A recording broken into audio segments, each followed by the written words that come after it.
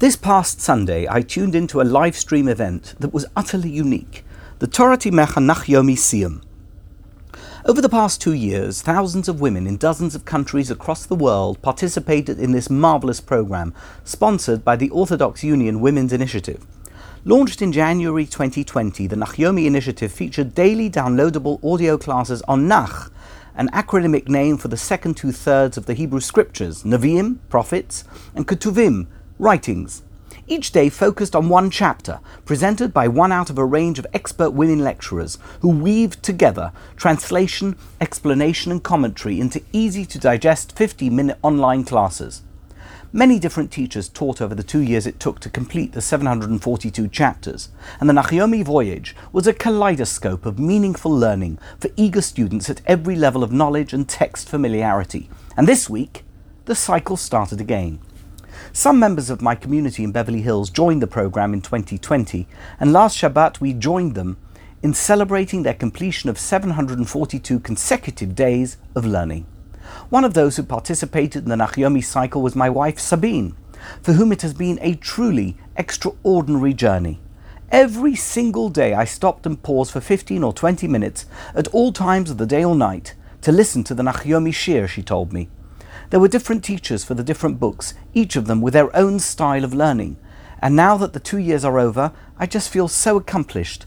Not only that I did it for myself, but also because I did it together with so many other women. What is so incredible about this program is not just that it empowers lay learners and offers them a real opportunity to cover ground and gain knowledge with minimal effort.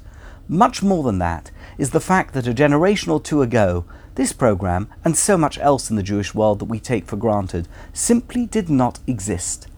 Even the celebrated and ubiquitous Daf Yomi learning program, which takes tens of thousands of men, and now women as well, through the entire Talmud in a program that focuses on 1 page of Talmud a day for 7.5 years, is less than a century old. All of us have the opportunity to do the kind of Jewish stuff today, and I mean meaningful learning and spiritual growth, not just cultural fluff, that our ancestors could not even have dreamt of. The incredible success of widespread Jewish learning for the masses and the availability of resources and institutions enabling this Jewish renaissance is one of the real miracles of modernity. There are more boys and girls getting a quality Jewish education in day schools, high schools and post-high school yeshivas and seminaries than at probably any time in Jewish history. It is hard to believe that after the Holocaust there were probably not more than 1,000 young men studying in a yeshiva with a full-time Jewish studies program. As for girls, there was nothing. In 1947, my late grandfather, Rabbi Yosef Tzvi founded the first post-Holocaust Beis Yaakov seminary for girls in London. Today, there are dozens of similar seminaries in Israel, Europe and America. According to a friend of mine who is deeply involved in administrating the yeshiva world in Israel, there are over 200,000 boys and men engaged in full-time Torah study in Israel today, ranging across the board from Haredi to national religious, a number that is unprecedented, and it doesn't even include the girls. Personally, I don't think any of this is coincidental or random. Jewish control over the land of Israel has unleashed spiritual forces that appear to defy rational explanation. But the key to all this can be found at the beginning of Parshat Yitro. The first verse of Yitro contains a redundancy that, on the surface, is hard to explain. It begins, Vayishma Yitro, et kol asher asa Elokim leMoshe u'Yisrael amo. Yitro heard everything that God had done for Moses and for Israel, his people. It ends, Ki yotzi Hashem et Yisrael miMitzrayim. He heard that God took out the Jewish people from Egypt. Surely the beginning of the verse has already conveyed that the Jews had been freed from Egypt. So why mention it again?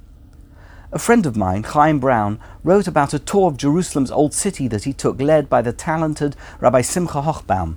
During the tour, Rabbi Hochbaum pointed out that most post-high school institutions of Jewish learning in Israel only came into existence after the 1967 reunification of Jerusalem.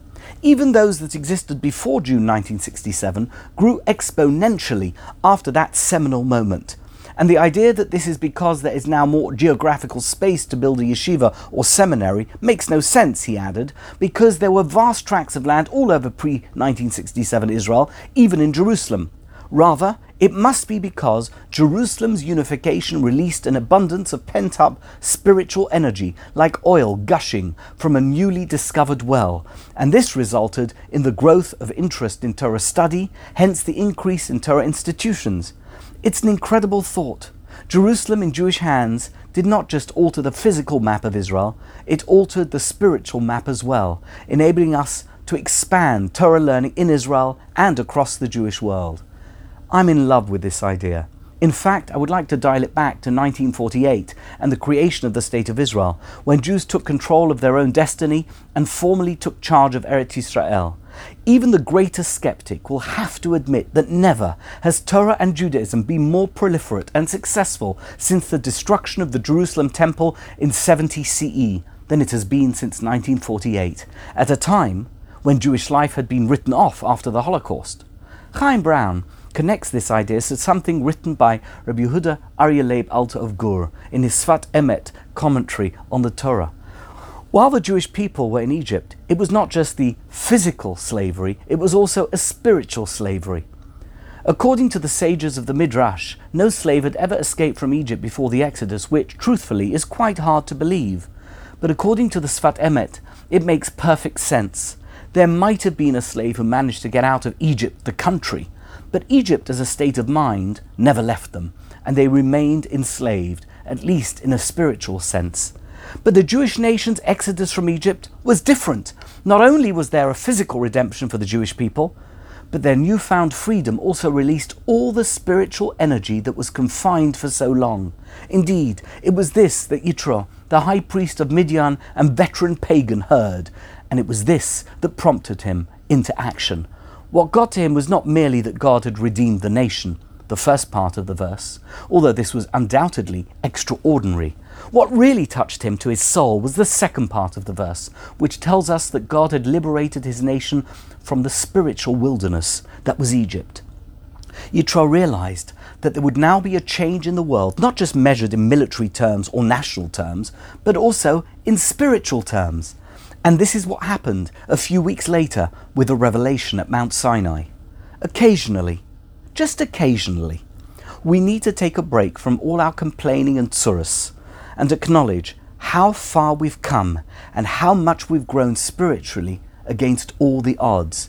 It was exactly this that crossed my mind during the Nach Yomi Siyum last Sunday.